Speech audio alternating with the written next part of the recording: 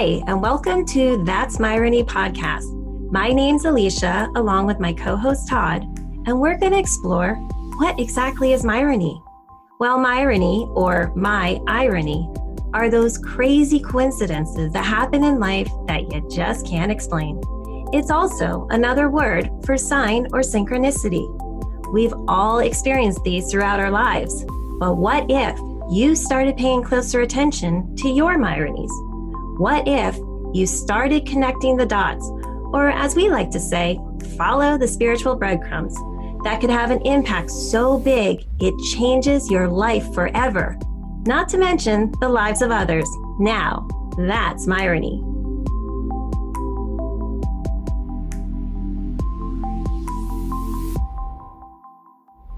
Hi, welcome back to That's Myrony podcast. I'm your host, Alicia Myronic, and I'm here with my co-host, Todd Courtney. And we are back where last week we were talking to Daniel Kotke, who was one of the first employees of Apple. And now we are going to be speaking with Mark Cantor. Now, here's the Myrony, is that how I met these two. So first off, hi, Daniel and Mark. Thank you for being here today. Hi. Hello. So here's the funny story and why, Daniel, I wanted to surprise you because actually, let's just be real. We just recorded your interview and now we're continuing on. So we got both of you here together. And so Daniel, is because I met you that what we just shared in your interview is that there was a situation where we had just interviewed, it was before we interviewed Erica O'Grady, Erica and Dakota. Yeah. So I came up with this idea of having the Soulmate September series. And the couple that I really wanted to be part of it backed out at the last minute. And so Erica and I met totally by chance a few years back, and we continued being friends. And I met her, I stopped in Colorado for like 2 days with a family member, and that's how I met Erica. And then over the years, we just kept in touch. Kind of strange just to keep in touch that way, but my spidey sense, which, I was just like, keep in touch with her. So it was so funny because I was scrambling to find somebody to interview, a couple to interview, and I had to have a good story, right? So I asked her, I was like, I know you and Dakota, her husband, you guys are soulmates, but do you have a good story? And she's like, well, we met on Tinder. And I was like, well, that's a good chance me. And she's like, yeah, his ex-wife picks me out. I was like, yes, will you do this interview? So what's even funnier is that I was telling her about, we're during these COVID times, we're all on these Zoom networking events and things like that. So I tell her about these networking groups that I've been doing that have been mostly based in Canada. And she tells me about this group by Jeff Pulver, the Pulver Network.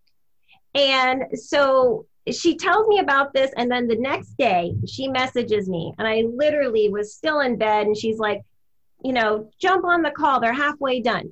And so rather than being like, oh, I'll just do the next one, I have learned when doors open, walk in. And so I jumped on the call, and it was actually this woman was speaking actually right at that moment. She has a podcast called Grateful Goddesses. Her name is Karen Culver. And she was talking about synchronicity. I was like, oh, jumping in on the right time. Now, I had no idea what was going to happen on these events. And then as soon as that happens, we go into a breakout room. And I'm like, oh my God, I feel like I'm totally disheveled. I'm like, oh no. So that's how I meet Mark Cantor.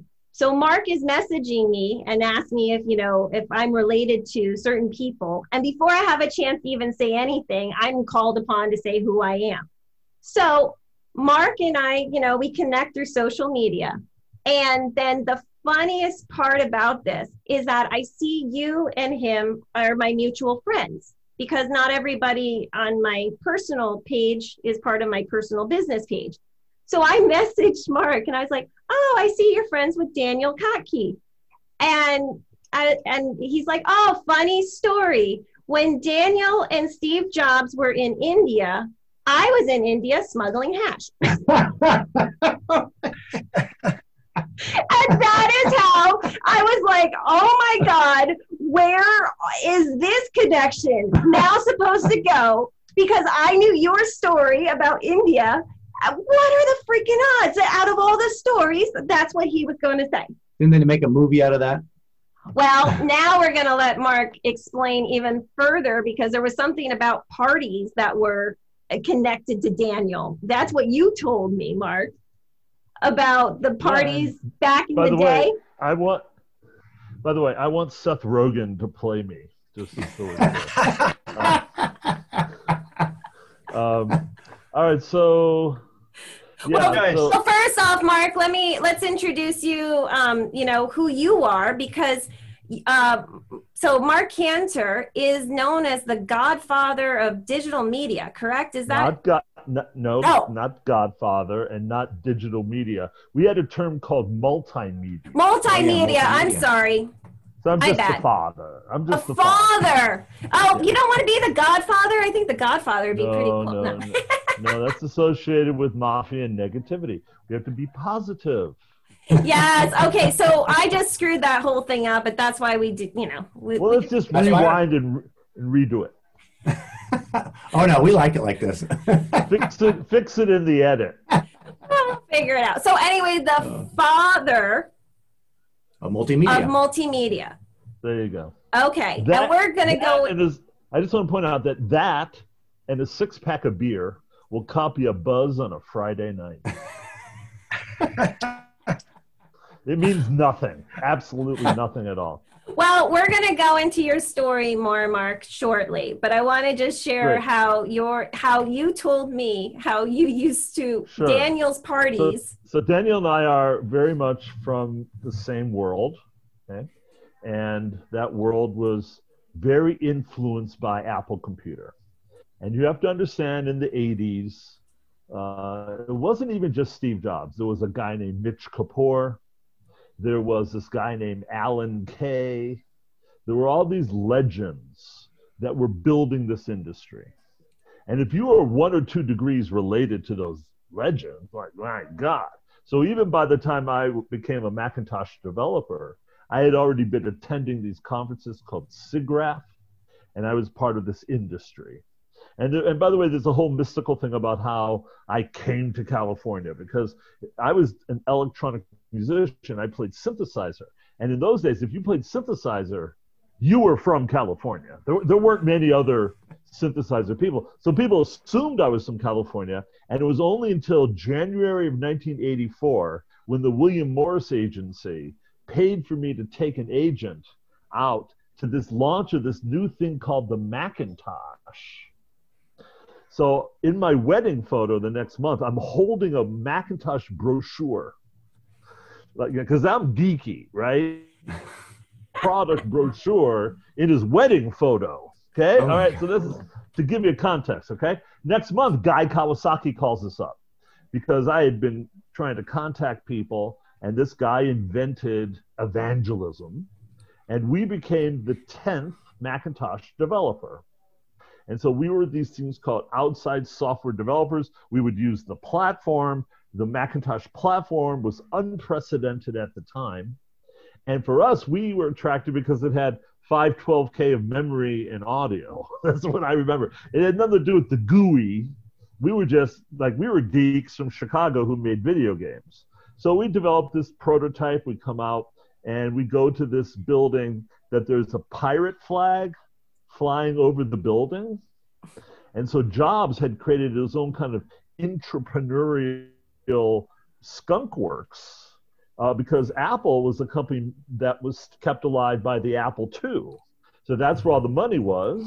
That's what Daniel worked on. But meanwhile, Jobs had become a rebel within his own company and had created this wacky team called the Macintosh. Anyway, so we go there, we meet Steve Jobs. We just lost Daniel, but that's fine. I'm back. He'll be back. He's coming back.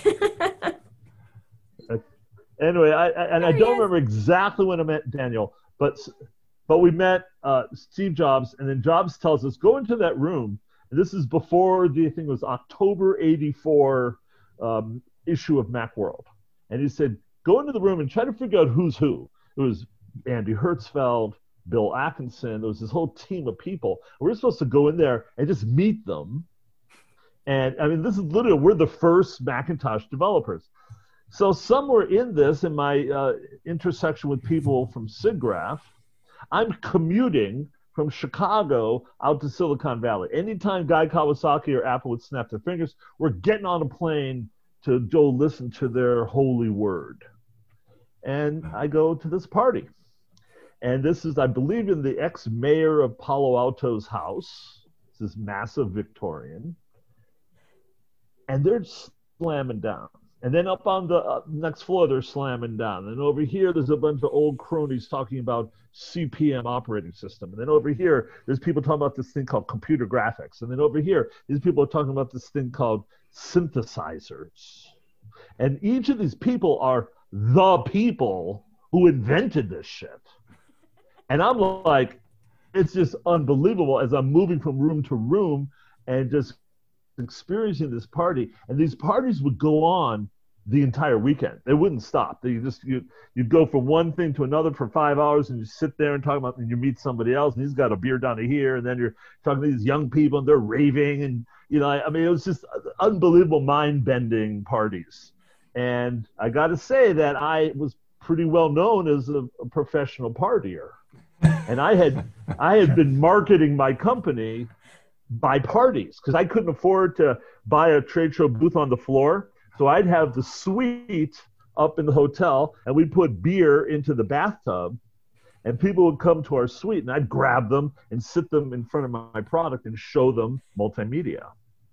So I was pretty well known as a party guy. And so for me, I totally got to know Daniel. And really, the one thing I wanted to say is that for about a period of about 10 to 15 years, every party I went to, Daniel was there. It was just like, I mean, you talk about synchronicity. I mean, we've been synchronizing like from Aptos and the Santa Cruz Mountains on up through San Jose, Palo Alto, on up to the airport, out at Max's, the diner at the airport where you smoke joints around the back before people get on a plane or land, and then up into the city, up into Marin, throughout the Bay Area. Every time I go to a party, there's Daniel. So that's our synchronicity. Now, I used to throw these parties on Potrero Hill, and I had 3 sons, and Daniel had a son the same age. So he started bringing his son to the parties, So we were bonding on 2 generations. That's right. I love it. I love it. Isn't that amazing? I just wanted to do this little surprise for Daniel. And just for clarification. He's been kind enough to host me. I've stayed at his house. I mean, we're friends. Yeah. And so just for clarification, from what you said earlier, you didn't meet in India. You just happened to be there at the same time? Complete coincidence. Right. So this thing became a legend that Jobs had gone to India. He had done the blue box with Captain Crunch. He had gone to India. He had dropped out of Reed College. He was still learning calligraphy. This is right when, by the way, when Bill Gates was in a little Winnebago out in the desert building this thing called MS Basic, okay? And with his partner. And anyway, so the point is that Steve Jobs wasn't the only guy. There was lots and lots of people. He became the most famous. But what you don't know is like all the stories. For every one famous story, there's 1,000 other stories of people who are doing things. What's called the Home Brew Club, the Berkeley Macintosh Users Group, people in Boston. I mean, this thing was global. And what happens is the press, they just grab the low-hanging fruit and they go for the easy story. And, Jobs was this asshole. And so there was this conflict between him being an asshole and a genius. And people love to write about that. And so what they would do is they refer to Dan. You'd literally stand there and go, Daniel, tell us how much of an asshole was Steve Jobs? And he would tell some Jobs story. And, my story was that when I had been kicked out of my own company, just like Jobs was kicked out of Apple, I was kicked out of Macromedia. So Jobs calls me up and says, Mark, what are you going to do? And he says, why don't you develop for my next machine? This next computer. And it was, at the time, it was only black and white. I said, dude, I already developed for a black and white Steve Jobs machine once. Come back when you got color, I mean, it's like, you just couldn't believe that he didn't have color in the next machine. Yeah. So then he said, well, so what are you going to do with your life? And I said, well, I don't know. I'll probably consult and help some startups. And he goes, be careful. You're turned into a dickhead. So that was my interaction with Steve Jobs. Oh my God. That is funny. So Daniel, I should say, is one of the most beloved, wonderful people in our industry. He connects to everybody. Aww. Love it. And he's one of my superheroes. Oh, Look at that. how wonderful. I love that. Well, Mark's our multimedia superhero. Aw, that's so wonderful. Did Daniel show you the animating LED screen thing? No. No, what? We didn't see that, Daniel. We'll do it in the next episode. We'll do it in the next one. So we're going to continue, Mark, your interview. So Daniel, I just kind of, again, wanted to show the irony of how the heck did this happen? So thank you again, Daniel. Thank you so much. And Alicia, in your second interview of Daniel, you have to have him give a tour to his house, because Daniel transcends the term hoarder. He is an archivist. He has got the history of our industry right there in his house. Oh, that's awesome. Well, it's been awesome, Daniel. Thank you again. And we'll talk soon for sure. We're definitely going to have you back because we know you got some amazing more Myronies to share. So. Oh, yeah. Definitely been a pleasure.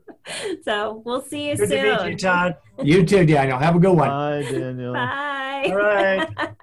See ya. Bye. Okay. Okay, we did it.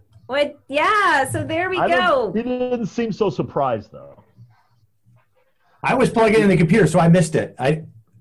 Well, Todd, the idea was that we were supposed to surprise him. He was? He was surprised. He was like, oh, because I kind of was saying who we were adding on. So you didn't hear. So because I was like, When's the last time you guys chatted?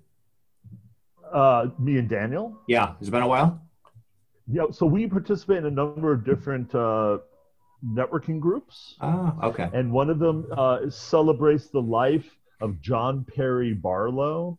I don't know if you know who that is. He was a lyricist for the Grateful Dead. Oh, okay. He was a rancher in Wyoming for like 25 years. Wow. He was the founder of the EFF, the Electronic Frontier Foundation. Wow. Okay? So a lot of the famous Grateful Dead songs, he wrote the lyrics to. So he was a bridge between the Grateful Dead world and the tech industry. Interesting. So I was tied in the Grateful Dead world, and I knew him from both worlds. And again, I would be like backstage at the Grateful Dead, and there was Daniel. Like, wait, how are you here? Like, it's just so weird. So there's so many different connections. And so John Perry Barlow died, and he died on the 7th of the month. So every month, on the 7th, we were having parties at a guy named John Gilmore's house. And so up until COVID, these were like steady raging parties. Until 2, 3. Then once COVID hit, we've been doing the 7th of the month as a virtual Zoom call. And what city are the parties in? San Francisco in the Panhandle. Okay. Near Haight-Ashbury. Okay. And it's given by a guy named John Gilmore. He's one of the other founders of the EFF. And John Gilmore is one of the famous guys in the world of open source. So he invented GNU, G-N-U, and that stands for GNU is not Unix. Oh, because I know that name. Yeah, it's very famous. It's a circular thing. You can't define a word by the word, right? So there's a term for it, right? And anyway, so this is when, before Linus Torvalds invented Linux, they were inventing these new things, and you had to have a license, and so John was the one who invented the license. This is like 86. And John was employee number 7 of Sun Micro. Oh, wow. Right, so he had plenty of money, bought this big Victorian mansion, like one of the painted ladies, and that's been Toad Hall, he calls it. And he's got the long hair, he's like the ancient hippie guy. Other thing about John Gilmore is that he challenged the U.S. government in their requirement that for you to get on an airplane, you have to have an ID card. So John would buy a plane ticket, go to the airport, and try to get on the plane. And they would say, well, where's your ID? He says, I refuse to show you my ID. And to the point where he was getting arrested. Oh, my God. And so then he sued the government for the demand that they have to show an ID card, because this is back when these people were very concerned with privacy, and they didn't trust the U.S. government, right? Right. So anyway, so John is completely an alternative person. He does not follow any of these other rules. And so he's been throwing these John Perry Barlow parties. And then Daniel's a regular attendee of that. So I see him probably once a month. That's funny. I know. And so Gilmore's the one who started open source? Is that what you mentioned? Officially, so the official guy was Richard Stallman, Stahlman. So he was out of MIT, and he said he didn't even believe that software could be sold.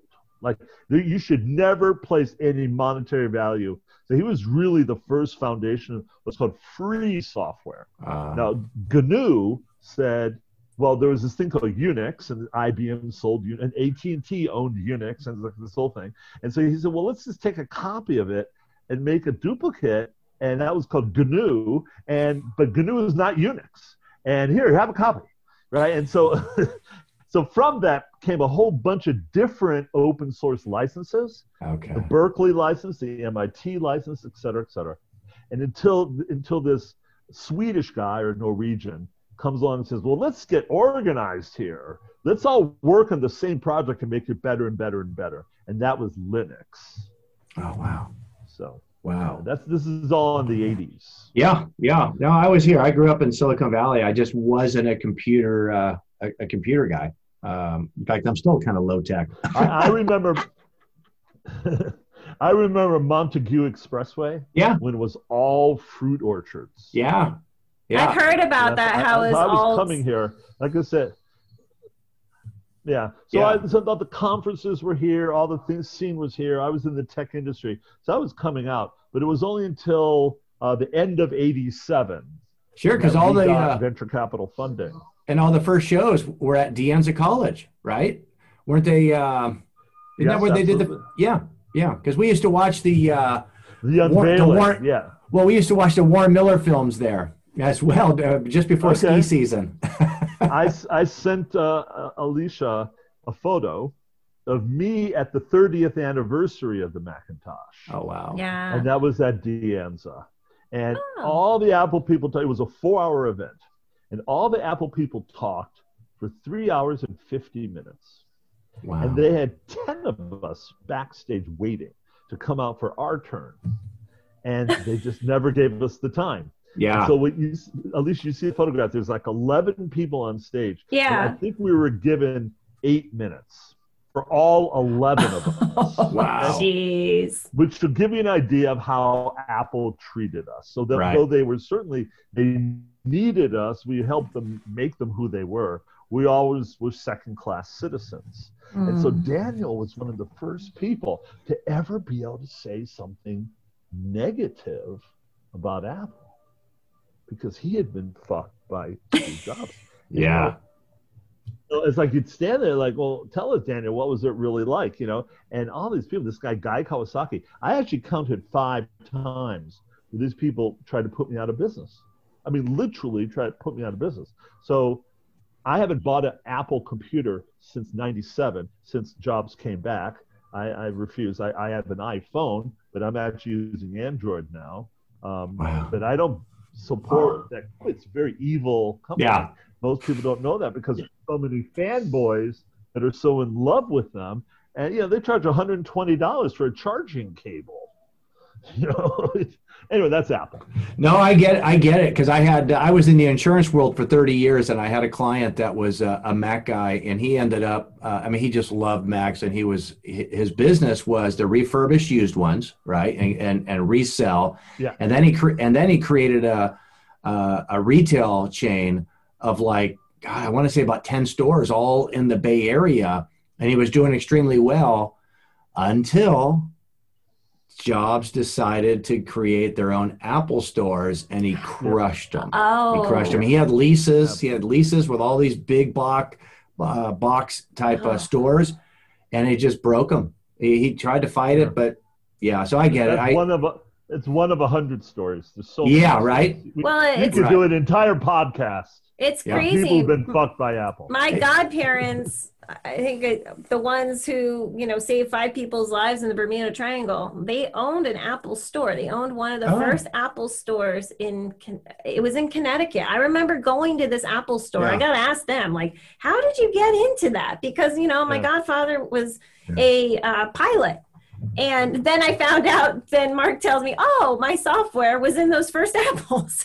Every Apple store. Yeah, and even more than that, the display. So when the computer would be sitting there and it'd be rolling this display showing the software, or whatever, that was our software. Wow. And so you were out of Chicago. You were a gaming company. Is that what you said? Not a company. I was a hacker, So all the major game companies, all the major game companies except for Atari were from Chicago, because the descendants, the hegemony was the pinball games. So Williams, Gottlieb, and Bally were pinball companies. Okay, and they did the big the console, and they were the ones who had the relationships with the arcades. Okay, and so this guy named Nolan Bushnell came along, and he was working for a subsidiary of Bally, and he invented this thing called Pong. And Pong was the first video game, okay? So now that guy, Nolan Bushnell, he's who I worked for. Oh, wow. And he had the patents on frame buffer and video game. Okay, so he got then bought by Bally, and Bally merged with Midway, another one, so they became Bally Midway. And so Pac-Man was their big hit, then Ms. Pac-Man, and then they went and commissioned 12 different Pac-Man sequels. Okay? And so I worked on Professor Pac-Man. Oh my God, wow. How cool. Okay? And then I was the resident musician. I would write a melody line or do a rhythm or a sound effect. And so then Bally Midway had this crazy idea. They were going to do a driving game, but they were going to license music that was recognizable. And so the song was dun dun dun dun dun dun dun dun dun dun dun dun dun dun dun dun, and you'd hear that as you were driving. Dun dun dun dun dun dun. Do you know the name of that game? Dun dun dun dun. It's called Spy Hunter. Oh, I don't know. I did the sound for that. Oh wow. Oh my God, I know. I remember that. Sure, yeah. Song, and it was, the melody line is from Henry Mancini. It's called the Peter Gunn theme. Okay. Oh. And so I programmed it, and Henry Mancini had to come in to approve it. Oh, interesting. Wow. So that's probably my highest height of part of the history of video games. I did the first licensed music. So I have to ask. I have to dive deeper because it's I don't know. It's intriguing to me. So because you can dive deep. No, it's when you say you're a hacker. Okay, so you're in Chicago. How old are you when you're hacking? When do you start hacking? Okay, so first of all, let's be very, very clear. The term hacker means different things to different people. Okay? Right. So nowadays, the term hacker is a particular kind of programmer who breaks into systems. Yeah. When you have the internet, and you didn't have the internet. That's why I was questioning. That's why I was wondering. Well, that's because we didn't use the term hacker the same way. Let's say if I called you spiritual or religious or a good person, based upon when I said that, through basically every decade or so, sure, it would mean something different. Right? Correct. You're a churchgoer. If you say you're a churchgoer now, you assume these people are brainwashed, handmaidens, like voting for Trump. That's what being a churchgoer is to me, because there's so many of those people. But that's not what a churchgoer is. Right. A hacker simply means grassroots programmer, a person whose fingers move on the keyboard, writing code. Now remember, that's because, and they're writing code personally on a personal computer. Because you have to understand, there were these things called programmers. They wore suits. They went into the office every day. Yes, sir. And they were told what to code. They wrote in Fortran and COBOL. They typically are working for banks and insurance companies. And, you know, I pity these people, right? And so people like John Gilmore, and, you know, it wasn't Steve Jobs, it was Wozniak, right? So it was Jobs, Wozniak, a bunch of other people. They're hackers, what we meant was, we don't work for a big company. We're individual people, and we're working for ourselves. We're inventing software. Because guys who wear suits, they don't invent anything. They're told to program what they're told to do. That's, you know, completely different kind of person. All right, let me ask you this. So you're a hacker, which is basically the first software designer. I was. I haven't written a line of code since 1983. Oh, wow. Okay. And I wear that badge with a badge of honor. I love it. So now you said you needed a personal computer. Did you have to build the computer, or where did you get the computer? That's a very good question. Okay. So when I was programming for Bally Midway, I had a monstrosity that was like this big.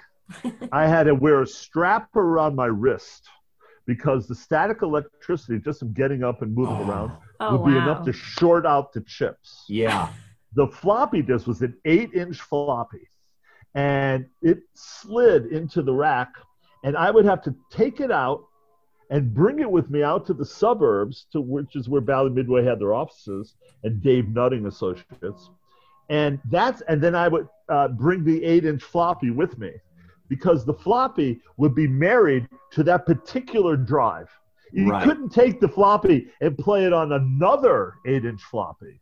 It would only play on that 8-inch floppy. Oh, wow. I mean, that's how long ago this was. Okay, and this is a long time ago. And so when, like I mentioned quickly, that the Macintosh had built-in audio, built-in graphics, and 512K of memory. That itself was revolutionary. That's what the Macintosh was. It was a closed system. Everything up until then was with cards, and you configure it, and you get the monitor. It's a separate monitor. I mean, that's what PCs were. Right. And Bill Gates was in that world. So it was always the competition between Gates and Jobs. And that's what the two movies are that were made. They were television documentaries that Daniel is mentioned in. Interesting. So that's how Daniel became a legend, because in both the movies, which are the Battle of Steve Jobs and Bill Gates, the scene is Wozniak's on the phone, and he's ranting to Jobs, and he says, "I just found out that they didn't give Daniel any stock." And then Jobs goes, "Yeah, whatever, you know." And then he goes, "You can't do that. Daniel's like our original people, you know." And so that scene is what made Daniel famous. Oh, interesting. It's dramatized in these movies. Yeah, sure. About what an asshole Jobs was. Well, it was because legend. It was because I had watched the movie Jobs that I had any reference to any of these things. Right. And by the way, Alicia, that's the second generation of movies. That's after he died. Yeah. I can't watch those movies. I've never seen them. Really? Because it's just like somewhere between scraping fingers on a chalkboard and stabbing and knifing you and twisting it. Daniel actually said Jobs with Ashton Kutcher. He said the portrayal of it was actually done well. Yeah, he actually was apparently part of the script of that. Advised that. And it should go on record that it was Wozniak who did go and make whole, I think it was the first 12 employees. Yeah. And I think the numbers, it gave them something like $20 million worth of stock at the time. And I should remind you that after Apple went public and Wozniak was himself pushed out, he went and mounted this thing called the US Festival. Oh, yeah, yeah. And that was huge. Huge. I don't know what that is. It's just like day on the, tell her about it's like it was like a Woodstock. It was a modern version day of Woodstock. We used to have smaller versions here called Day on the Greens, and it was monstrous. And if I remember the number, because I was young, I was in high school then, and if I remember the number, he put out like $50 million to do this. Expected nothing back. Yeah, it was crazy. And it was really one of the first times that the wealth being generated by Silicon Valley was seen by the rest of the world. Yeah. Right? Yeah. It was really like, because Wozniak, he had hundreds of millions of dollars. It's like, sure, let's go have a festival. Bon Jovi and the Beatles meet with the Who, and like everybody was there. It was an incredible thing. Well, and for no records were never made, no movies were ever made. There was no monetization. He just had it.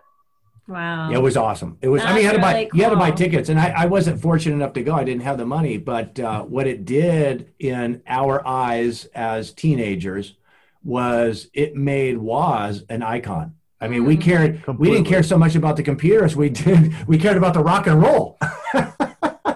You got it. And see, I was kind of in the rock and roll business. Okay. I had a band and I played synthesizer, and that's exactly the tipping point where it became cooler to be in the software business than to be a rock and roller. Sure. Because during the 80s, rock and roll is very much commercialized. It became huge, and it became that much harder to imagine being a rock and roller.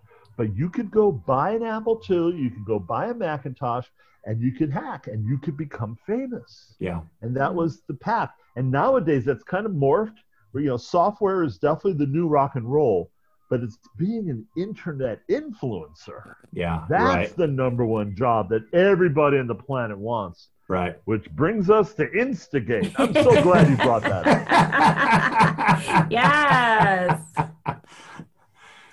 Tell us more. Todd, first of all, I should say it's very nice to meet you. I've been hearing so much about you, and I've been listening to all your shows, so I feel like I kind of know you. I certainly did go and check out Max Rhymes. I went and checked him out. So I got it. So Max maybe who? we should start there. So is it Max? Okay, and so Alicia tells me about Max Rhymes, and then I told Alicia about something called Dear Doodles. Have you heard of that? Dear Doodles. Todd? No, I can't. Okay, say go that check it out. The site is still up. I'm not clear. It's been like 3 years now, so I can't tell you. That I have an old friend whose name is still listed as the CEO, and the company was founded by a young woman who was going to Palo Alto High, and that was actually her second startup. Huh. And so she had created this startup that had these plush toys, and it was about teaching empathy to preschool to third graders. Okay, and they had a whole curriculum, and they hired screenwriters, and it was basically they were pitching Netflix and Nickelodeon for a television series similar to Little Einsteins or Dora. Sure. Okay? Now, where I came in is that the theory would be that each kid would have this plush toy, and I believe you have a plush toy, right? Yes, we do. Okay. So imagine one of those Amazon Echoes inside the toy Oh, yeah. with 6 microphones. Now, the kid's holding the toy, and the toy is programmed to listen for key words and sounds that are coming off the television show. And when it hears it, it triggers something inside the toy, and there's a whole voice-activated AI that then interacts with the kid. And she's got the book, she's watching the TV, and she's got the toy. And we're building this whole curriculum around teaching her empathy. Beautiful. And if you go look at the Dear Doodle site, there's actually 4 of them. So they get into each of them as one of the different kinds of emotions. Okay. And okay, so it turns out that the girl who started the company, her father was a venture capitalist. Her mother was a big shot marketing lady at a marketing company. So she had the whole thing all paved. So by the time I show up, they got the female CEO. They're pitching Emerson Collective, if you know who they are, or the Chan Zuckerberg Foundation.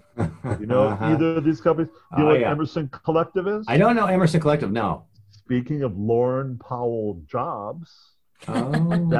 that's her venture capital. Oh, Okay. wow. Okay. Really? Oh, that's funny. And expect the McKinsey, Jeff Bezos' ex-wife, to have a venture capital fund very soon. Okay, so anyway, so I get there, and I'm like, well, do you realize it's going to cost all this money? And they go, yes, let's go. What's the budget? So I go and ramp up, and I'm getting ready to hire 20 people, and I've got the 5-year plan. It's going to do this. And part of the deal was that we would retain the rights to all the software from age 10 years old and above, and they would retain the rights to the software for age 10 years old and below. Okay. So I was willing to concede the entire kids market in exchange for paying me, and it was like $10-15 million budget to build this platform. So for 9 months, I'm operating under this. This was in 2018. And, you know, you hear so much about startups and how you're supposed to bootstrap and, you know, you don't need funding. You can just go bootstrap. So, and I've been doing that for 25 years. So you don't have to tell me that. So this was this bootstrapping gig, and I'm bootstrapping like a, excuse the expression, motherfucker. Believe me, I get it. And 20 people are like, okay, when are we starting? And I meet with the VCs and then blah, blah, blah, blah, blah. Eventually the CEO didn't get along with the mom. The whole thing fell apart. So my buddy who brought me in on the deal, his name, Marv Scaff, he's still associated. If you go to Crunchbase or look up Dear Doodles, he's still associated with being the CTO and acting CEO. But I think they're just waiting for, you know, $50 million or something. They really were a television production company. They wanted to make television programming. What would you say the demise was? Was it the wrong people? Was it too much money? Was it, what was it? You hear that all the time, right? With startups. So the thing about startups in Silicon Valley and startups in general is that there's really 4 ways that a company is successful. Of course, the idea is very important. Sure. Okay? The team of people who are going to do it. Okay. The market opportunity, the timing, and how you're going to go to market, right? And then your ability to pull it off, the compunction, and that includes money, expertise, and luck. Yeah. So Dear Doodles thought they had the money, and they were unlucky. I think that we pretty much had a pretty good team. I think it's a great idea. Now, is it the right time in the marketplace? Yeah, I'd say probably is. So it's just, you know, it was luck. I mean, remember, you hear for every success story, there's 1,000 failures. Oh, yeah. Oh, yeah. We know that.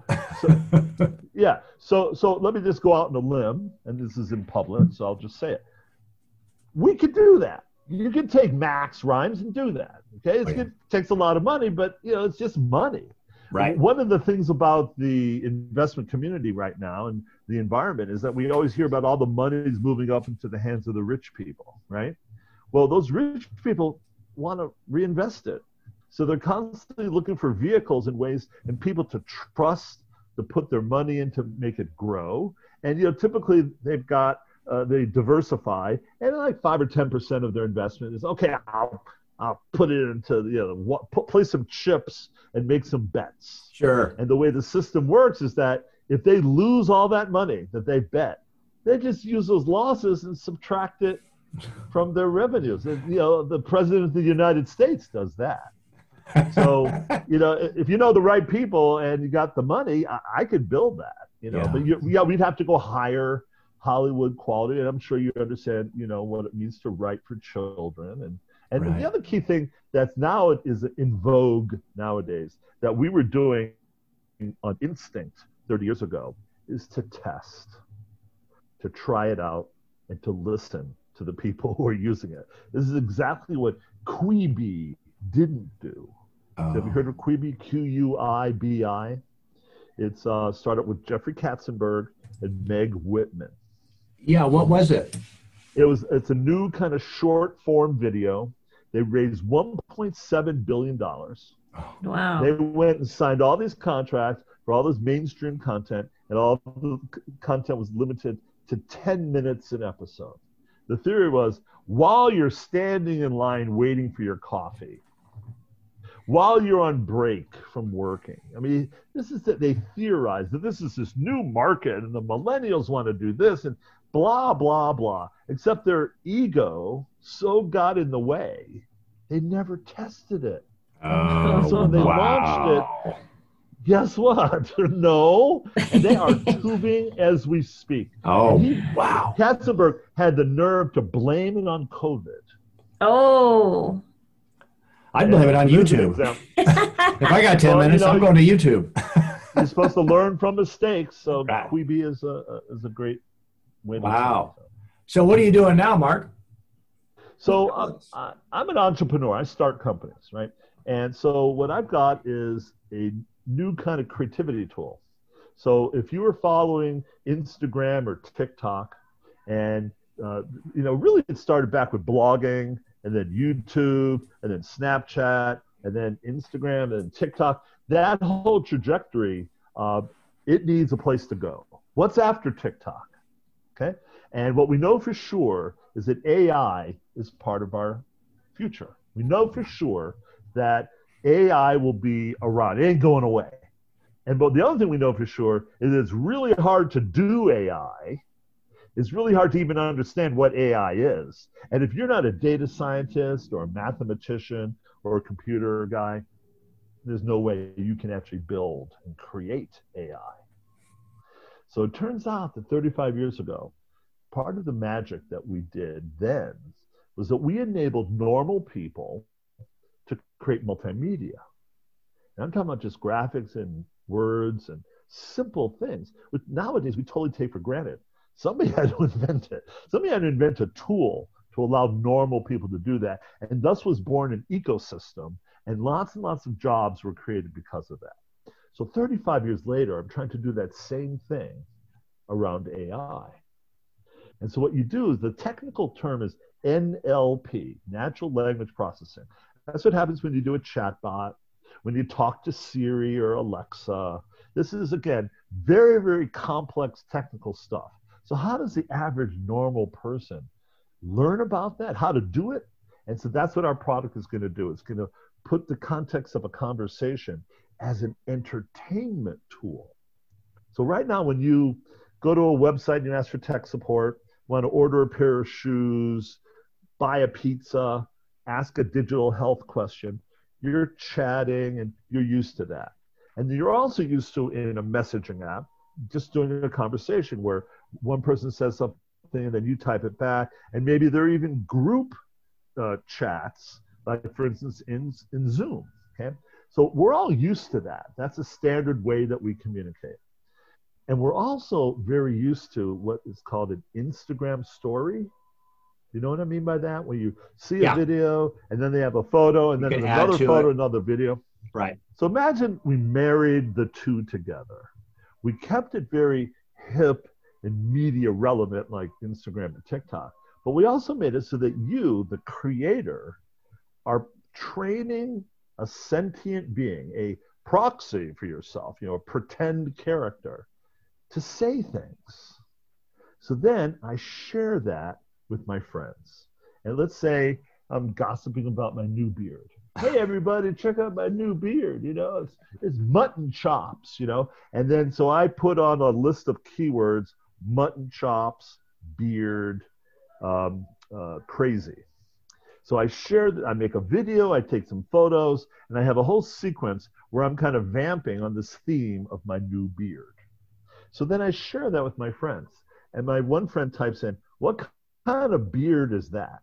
And so because he typed the word beard, I've got a list, and it sees the word beard. And then I could trigger some music or dancing girls or a photo or a video. And then another friend, I share it with them, and they say, isn't that called a mutton chop? And then they'll trigger something else. So I can craft, and I can script out a whole conversation that I share with my friends. And see, there is no there. This is completely new. And that triggers FOMO. Do you know what FOMO means? Fear of missing out? You got it. So who is this product designed for? Where's the money? Celebs and brands. Now, let me ask you real quick. Let me interject, because just to see if I get this right. If you write all the code for this and you throw in the words, you throw in the images, and you throw in the video, is this allowing me to share on social media without I can be in the woods by myself with no computer because this is doing it for me because you've already pre-programmed this? Or am I missing this? Am I missing it? I'm getting a sense. I'm getting a sense okay, like. I think let me try to interpret what I think you said. You programmed this thing to be autonomous. Yeah. It's a living, breathing thing. And it's Friday night, and you upload the recent version, and you get in your car and you go up to Tahoe, and you're off the grid, and it's existing by itself. And then you come down from the mountain through Donner Pass, you come on back to Silicon Valley, and it's Sunday night, and you see that for the past 3 days, all these people have been interacting with your being, right? Yes. So yes, it does that. Now, I'm going to get infinitesimal detail. The social model we use is not one like Instagram or Facebook or Twitter or anything, where you just take your thing and spread it to the wind. See, for me, what's missing is that I want to have an incremental stage where I share it privately with my friends and family. And that's missing from all other social platforms, okay? The other thing is that what's implied about learning about AI and education in general is you got to earn the right to make it public. You got to work your way up from the bottom, just like you go in Mario or any kind of game, and you work your way up to the levels. And if you hit level 7, then you can go, free the princess. In our world, you're going to work your way up. You're going to share it privately. And then we run what's called machine learning on it. And we're studying how people interact with your being. Is it this way? Is it that way? How did it do it? And that's all part of how you've programmed it. Though it's actually not the term program, it's train, because you're not programming in a programming language, okay? So there is no programming.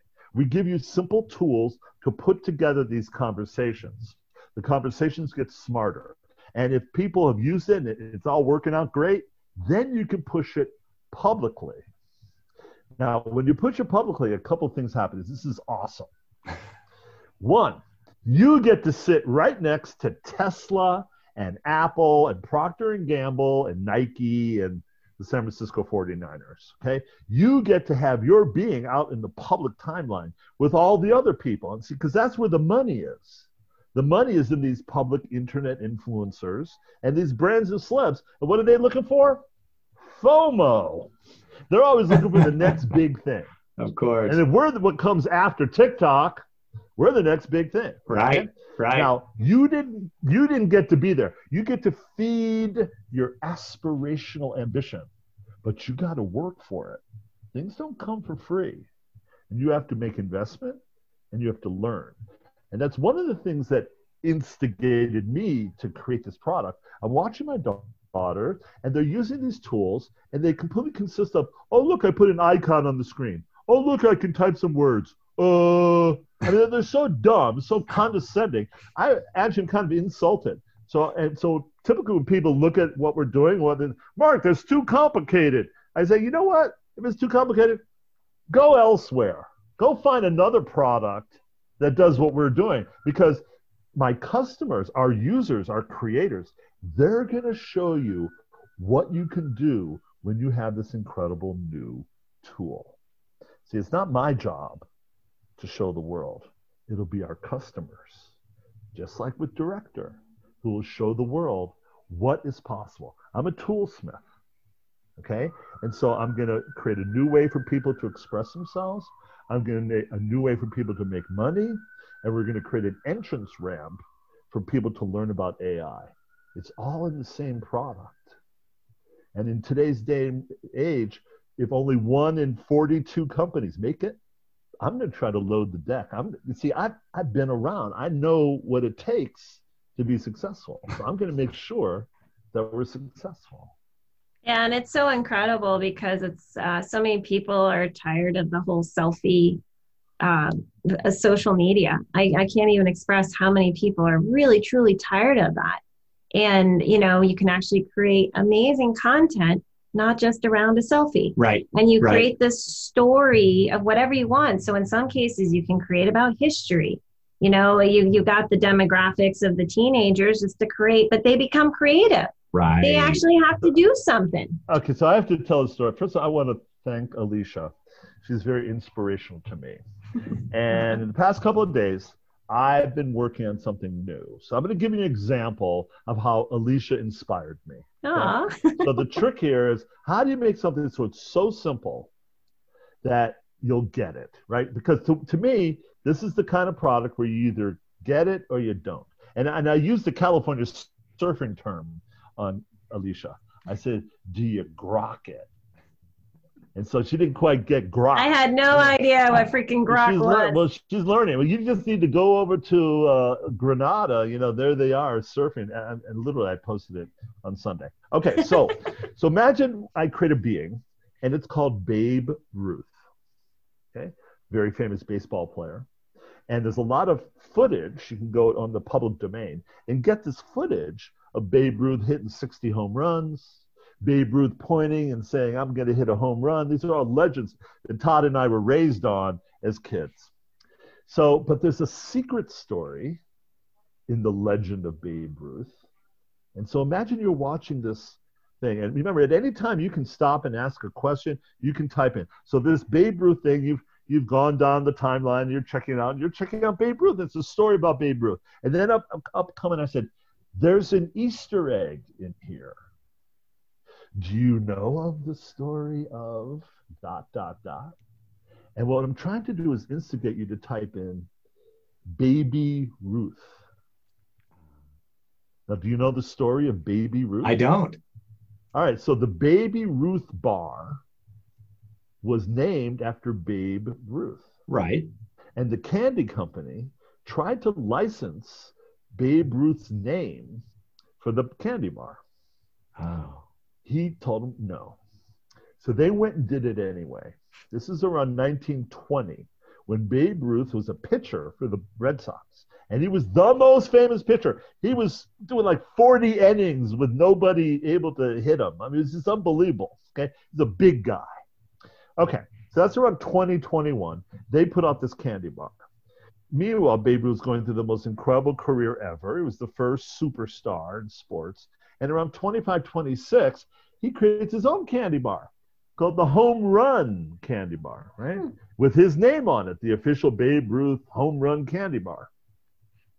This company, Curtis Candy, sued him, claiming that they owned the trademark on Babe Ruth candies. Now, turns out that even though legally they had trademarked his name, they had offered him money to license his name. He turned them down.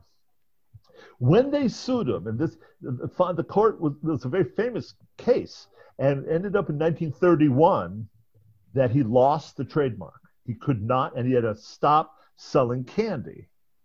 And their excuse was that Baby Ruth was named after the daughter of Grover Cleveland, who had died in 1904. It was this whole bullshit story that the courts had bought. Now, this becomes an urban legend because later on, after Babe Ruth died and everyone goes on, Baby Ruth gets sold to multiple companies. It's now owned by Nestle.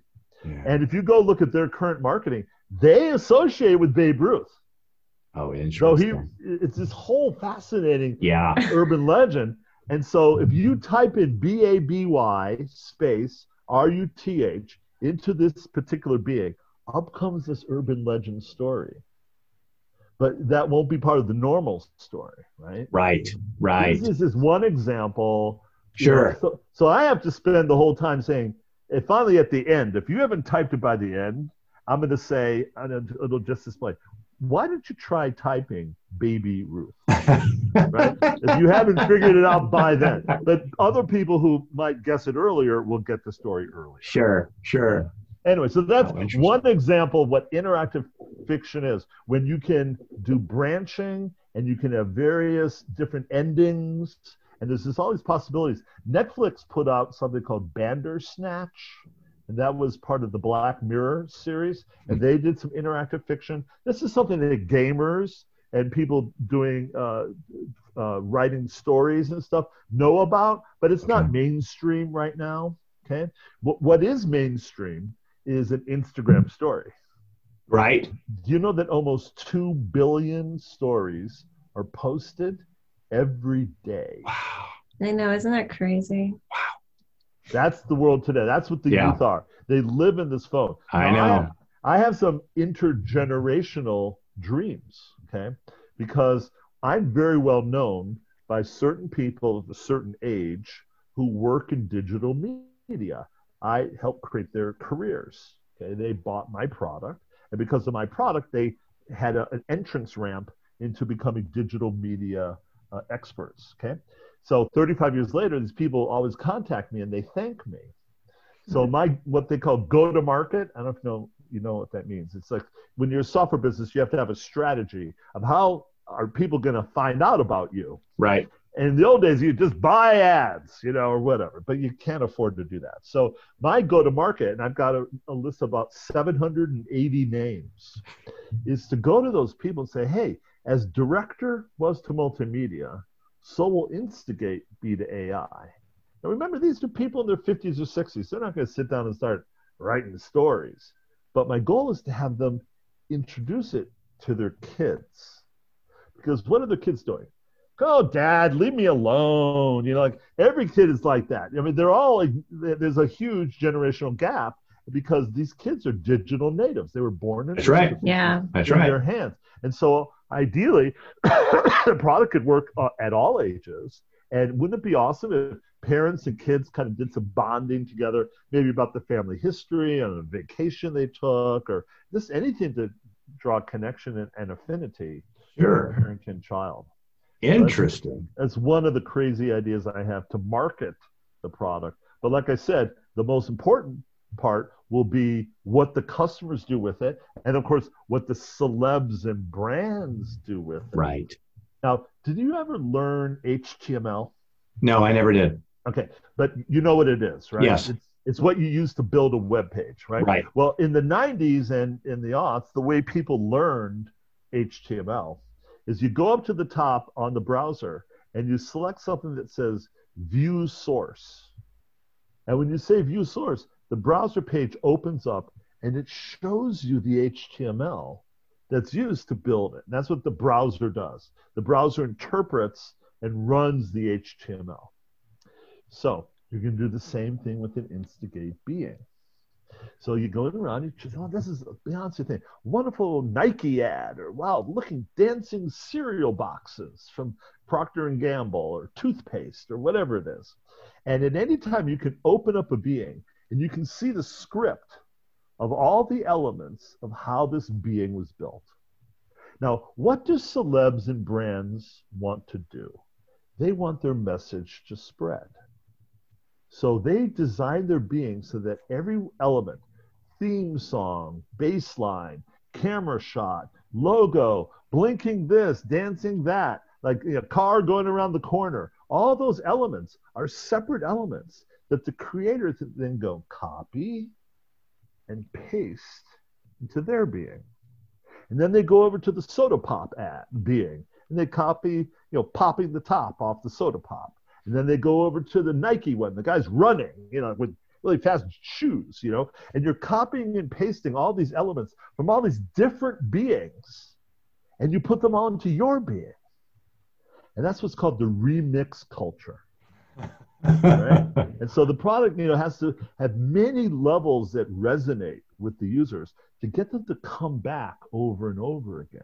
Yeah. So you create a little aspirational journey, you create immediate fulfillment, and then, they're all used to gaming. They all understand about working their way up through the levels, the leaderboard and getting points and a badge. And, so you give them these typical structures that they see in games, but you apply it to creativity tool. Interesting. So that's wow. the product. Yeah, isn't that amazing? Yeah, I mean, it's like you see the potential and you're just like, oh, it's incredible. And then especially if you keep it on a more positive basis and, keeping positive, it's like conscientious AI. Because, everybody says, is AI what's going to take over the world? Is that what's going to be our demise in humanity? Well, we have to show that instead of the company creating what's called the data set, which is what the bots say, and Elon Musk warns us that Skynet is coming, that these evil AI people are coming. Yet he's got his own brain implant. I know. His cars are autonomous. I mean, this guy's such a huckster. I know. But my belief is that if the humans control the AI, and that the only thing the bot says is what I tell her to say. So this is a funny story. So Alicia saw a video of something my daughter did. And my daughter's got a serious chip on her shoulder. Her last name is Cantor, so I can't blame her, And so I actually designed the product for her. And for many years, I called it LucyBot. See, because I've been working on this product now for 4 years. And so she is so sick and tired of hearing about LucyBot. Like, Dad, where's the money? Come on, why is it taking so long? So she created a little being, and she used a swear word in it just to kind of mess with me, and also to kind of see, well, am I screwing up Dad's plans? And maybe now he can't use this because I just used some obscenity. Of course, there's no way I'm going to let my daughter fluster me. So absolutely, I put it into the video. Now the problem is that Miss Goody Two-Shoes over there, she's like, you can't use obscenity in your promotional materials. And I go, okay, Alicia, not a problem. Don't worry about it. I'll change it. Hey, I have no problem. It's just for other people. Everyone else, I know. Well, that's the thing about perception in media. Yeah. It's how you see it. Yeah. Exactly right. And it's the same way with investors.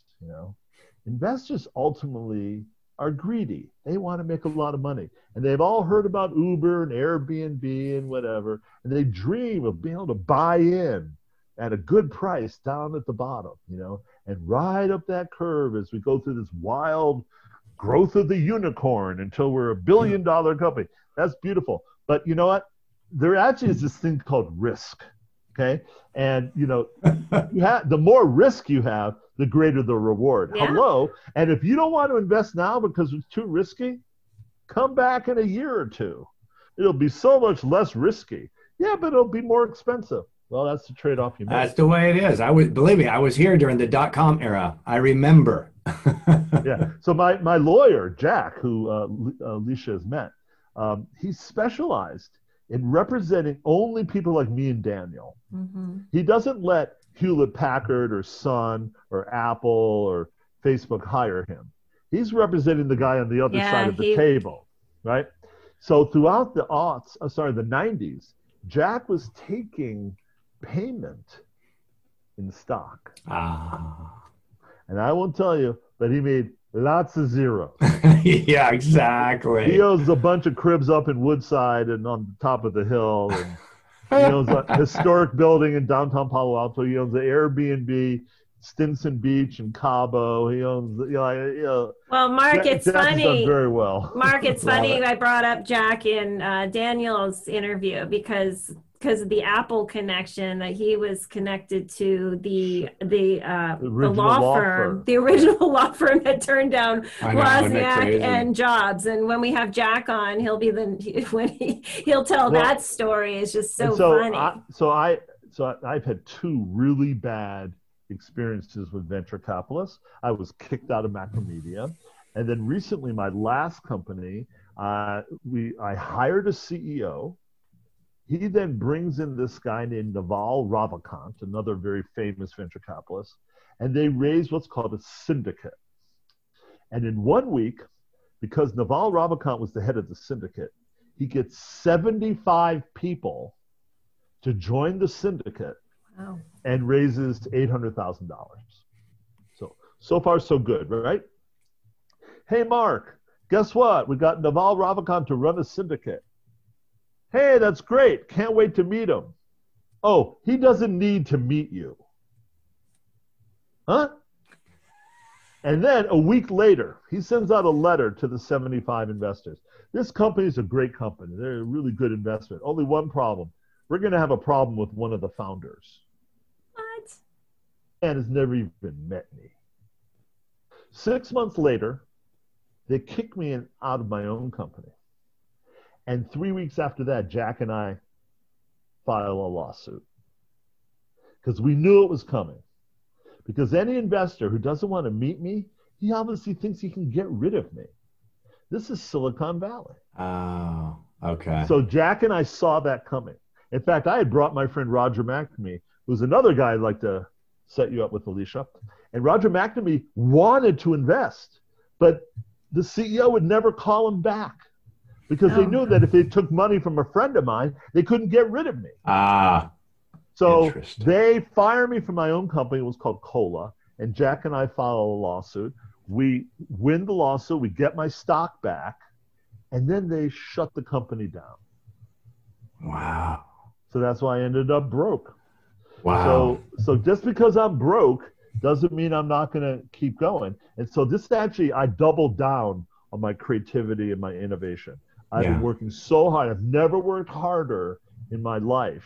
And the reason why there is a product that exists today is because I had worked with this programmer 17 years ago. And he was part of this outsourcing group that I had hired in India. And his experiences with me were the best he had ever experienced with a software guy, right? Because I'm like the idea guy, right? And I tell the programmers what to do. And he had left this startup company. He had started his own company, failed, started another company, succeeded, made money, retired. And then he came to me and said, Mark, this is 2 years ago, Mark, I'm bored. I'm sitting around. I've never had a better experience with anybody but you. I want to build your next product for you. And so that's one of my partners in Instigate.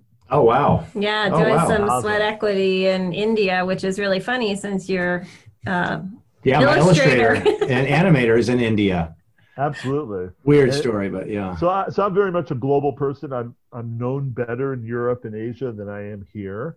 I did over 50 trips to Japan. Wow. And I was commuting to London and Amsterdam. So to me, the virtual notion of a global economy, working from home, I've only worked out of an office for 2.5 years, my entire career. Wow. I've always worked from home. Yeah. And so the COVID era has kind of brought the rest of the world up to where I've been all along. This is your normal. Yeah. And so that, of course, goes back to timing. So I believe that the product should speak for itself. Mm-hmm. And so I'm going to be very strong into what we call crowdfunding. Yeah. And we're going to put in the product, hey, if you like this product, we'll let you invest. We'll let you buy in. We'll let you contribute a little bit of money. And because that's the best way to guarantee that you stay out of control stay away from the bad investors. Right. The moment the bad investors know, it's a two-way street. Sorry, I don't want your money, right? They want you to be desperate to beg them. Yes. So anyway, so that's my philosophy of. No, that's actually smart, I think, on the crowdfunding, because it makes sense, and then you maintain control too. Yeah, they wouldn't know how to make a decision. They wouldn't know how to do anything. They just throw their $20 in, the $100, $1,000 what for they whatever. do is they then trust these professional investors, right? And you get people like Naval Ravikant who are just gonna stab you in the back anyway. So I know a lot of people in this industry. I'm pretty sure I know how to market the product. And one of the challenges you have is that to hire AI programmers is very expensive nowadays. Sure. Okay? Lack of them, right? Right. So it turns out that I have another partner who is an AI professor, and he teaches up at Simon Fraser University in Vancouver. And so we're going to open up offices in Vancouver for 2 reasons. Well, 3, because Steve's an awesome person and I love Canada. But as he's teaching students, as they graduate, he'll send them to us and we can hire them up in Vancouver, right? And it turns out the Canadian government has a kind of a tax rebate thing. Now, it doesn't apply to sales or marketing or office people, but to anybody creative, which is programmer, writer, artist, designer, whatever you pay them in salary, the Canadian government will rebate you up to 53% of their salary. Wow. It's unheard of in Silicon Valley. In Hollywood, they figured it out. So a lot of the production companies have shut down in LA. That's why Ernest went up to Vancouver. Oh. Yeah, right. Mark, I told you. Yeah, my friend Ernest, That's who does the PBS series Fly Brother. He started his Ernest production White. company. So Yeah, Vancouver Ernest White is- the second. Yeah. It's an incredible hotspot for creativity, television, Sure. video games, movies, and then also like Toronto and Montreal are also huge for AI. And so what I'm trying to do is forge to create an anti-AI company, right? So not a traditional, because remember, hundreds of billions of dollars is flowing into this industry, and they all expect you to work a certain way. And I love zagging while others zig. And I try to be my own unique person. I would agree. I would highly agree with that. In fact, the first thing that came to me when you mentioned the college is like, well, shoot, internships. You can probably get people for free or a fraction. Right. Absolutely. For just an internship. Someone's a yeah. junior, someone who's a senior, someone who's The- graduating. The trick is to make it so the job is interesting. Yes. Right? You don't want to be Cutting doing edge. e-commerce or what they call fintech or all that stuff's so boring. I'd fall asleep. Yeah. So I always try to make it so that what I'm doing is fun and interesting. Yeah. Well, it's so interesting, Mark's story, because I mean, he had his company go public, and and then it's like you said, you thought you could create the next big thing, right? And The fascinating thing about all that is that I didn't realize how lucky I was at the time. I thought like I'm this genius. I went from like crazy man to genius almost overnight. And I just gave all the power to the venture capitalists, and I just kind of floated up there. I was the chairman, and I'm flying to Japan and flying all over the world. And I'm famous, right? I'm the father of multimedia. Meanwhile, these guys are all laying. Every person who came in the front door, they gave them as much stock as me. Okay, they never gave me any more stock. And so when the company went public, my wife and I combined had 3% of the company. Oh, wow. my God. So that's the first thing I learned. Second thing I learned was, boy, my supposed fame meant nothing. Nothing. You're only as good as your last IPO. Yeah. So I took all my Unfortunately. money, and I thought it would be easy for me to get more money. And I started doing investments in these wacky things that turned out to be 5, 10, 20 years. Sometimes things that have still today not matured. Interactive music video, Digital City. I mean, all these things, and I'm putting my own money into it, convinced that I'm this genius and the world will figure out what I'm about. And then along comes the web, and then, dude. So it's been a real journey. All these Myronic moments, I tried to write some of them down to fill up the show with all these weird things. So I told you about the Steve Jobs story.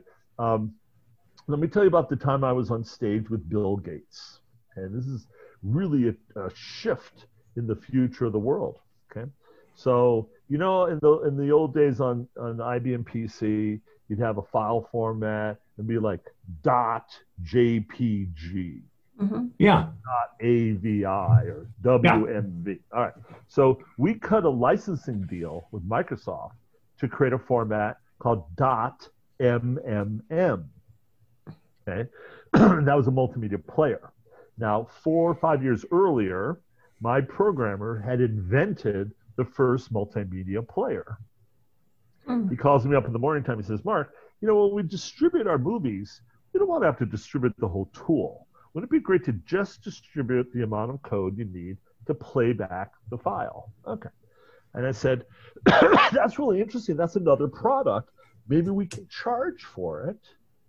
It was 10 in the morning. And I said, you know what? I'm going to get over to your house by 2 this afternoon. And we'll talk about how we can make money. I get there at 2 o'clock. He's already uploaded the player to CompuServe, which was an early online service. Yeah. 4 people have already downloaded it, and we've given it away for free. So the world of multimedia players never did get a business model because we've given it away for free. So now jump forward 5 years. We've got venture capital. They're like, how are you going to make money? And he said, well, we're going to license it to Microsoft. That's fantastic. So every copy of Microsoft Windows will have a copy of our player. That was the strategy.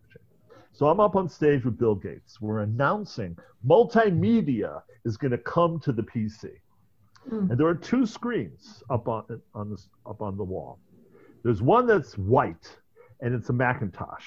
And the animation's flying around. It's a typical example of what director can do. And over on the other side is a black screen with a green stripe along the bottom. And this is called an IBM PC. This is what Microsoft Windows, what Microsoft MS-DOS. MS-DOS, yeah. Right, so this is before Windows. So Right. we're talking about building our player into every copy of Windows. Okay? So, me and Bill Gates. And Bill Gates goes, and so here's the animation flying on the Mac screen. And Bill Gates goes, and now I want to introduce the PC to multimedia. And he hits the space bar, and the animation flies across the one screen, and it lands on the black screen, and it comes to life, and animation's flying on. It's this beautiful moment. Yeah. All right, so I climb down off the stage. I'll never forget this moment. I walk over to the phone. I call my wife up, who's running the company with me. And it was her father who had kind of tricked me into being an entrepreneur. He gave us $100,000 to start the company. So I say, hey, honey, I just got off the stage with Bill Gates. We're famous. We're successful. We did it. And my wife goes, who wrote this $223 check? I did not authorize this check. And I went, but honey. Okay, now about a month later, I'm keynoting the first Microsoft Multimedia Conference. I'm the keynote. And on this thing, I put our logo in the middle of the screen, and there's Microsoft. We had a license with IBM, Fujitsu, NEC, Apple. We had all the platforms, and we were in the center of the universe, right? Now, do you know the company Real Audio, REAL? They had a platform called Rhapsody. Rhapsody, yeah. Yeah, so the guy who runs that is named Rob Glazier. At the time, Rob Glazier was in charge of all multimedia for Microsoft. After I finish my speech, I come down off the stage, and there's Rob Glazier, and his veins are bulging out of his neck. And he's screaming at me. He says, how dare you come to a Microsoft conference and put yourself in the center of the universe and reduce us to a satellite? Well, dude, the whole point was you create the multimedia once and you play it back on all these different platforms. That's how it's designed. That's what our strategy is. And these people had signed a licensing deal, gave us $100,000, got me up on stage with Bill Gates, got me up on stage announcing, and they never bothered to learn our strategy. So needless to say, the .mmm format never shipped. Yeah. It was not included with Windows, and the world went a different path. Oh, my goodness. The rest is history. Yeah. Wow. Yeah. So anyway, so I've had a lot of moments in time where I'm the guy in the room that when, everyone's going like this, I'm the other guy, or like I'm in the room and I'm the oldest guy in the room. Like everyone else is young and so excited, and I'm the guy over 50. And the joy I get is that the people who did ageism to me, so let's say when they're 25 and I was 40, and they started ignoring me and acted rude, and like, you're too old, you're over the hill. Well, by the time they got to be 40, and I'm 55, and I got to see them experience ageism to them. And now it's already shifted it up another 10 years. And so ageism is a bitch, you can't stop that. And it's another reality of what it's like to be in this business. Yeah. Well, hopefully Instigate is going to be your claim to fame. I know you were, so I said it wrong the first time. The father of multimedia, and Instigate, it just sounds like such an incredible, I look forward to it because I know it's meant to be out in this world. I think that what we need is a socially conscious social media, a platform for people to share authentically, but really, positive stories and not just be a freaking selfies. And that's what Myrony is. Myrony is literally the antithesis of selfie. So I know it's going to be a success, Mark. It's in the stars. It really is. It's the divine design that weaved us together. and we'll see, how this all plays out. But What we need is to get a good idea of my Akashic record. With that, I think. So he's actually, I gifted him. He gets it done tomorrow, Oh right? my gosh. From Deanna? Deanne. Deanna? Deanne Rando, gonna give you a shout out. You're but yeah. going to love it. I'm looking forward to it. Yeah. We're going to have to talk after that, Mark. Okay. That was actually my whole plan. So Yeah, I know. It's been great meeting you too. I love the story. Love all of it. Between you and Daniel, it's like, wow. I know. Can you believe that? Well, I love it. Well, anyway, I appreciate all of the stories. Absolutely incredible day today with the That's Myrony podcast. So thank you all your listeners. And I think we'll catch them all next time. Yes, absolutely. Thanks again, Bye. Mark. Bye. Thank you for joining us on That's Myrony podcast. We hope you enjoyed the Myronic stories shared today and possibly got you to connect to the Myronies in your own life. As you listen to our podcast, you'll start catching signs that are so subtle, but could possibly have the biggest impact on your life, because that's Myrony. Alicia and I wouldn't have created this podcast if it weren't for us paying attention to our own personal Myronies and started connecting those spiritual breadcrumbs. So pay attention to that inner voice and watch Myronies appear in your life, just like the guest in our next episode. And please connect with us on Instagram, Facebook, YouTube, and our website at thatsmyrony.com, where you can share your unbelievable Myronies. We would love for you to share this episode with your friends and family, and also comment, like, and subscribe on your favorite podcasting platform. And remember, if something happens that makes you say, that's ironic, it's not ironic at all. It's Myronic. Now that's Myrony. See you all next time.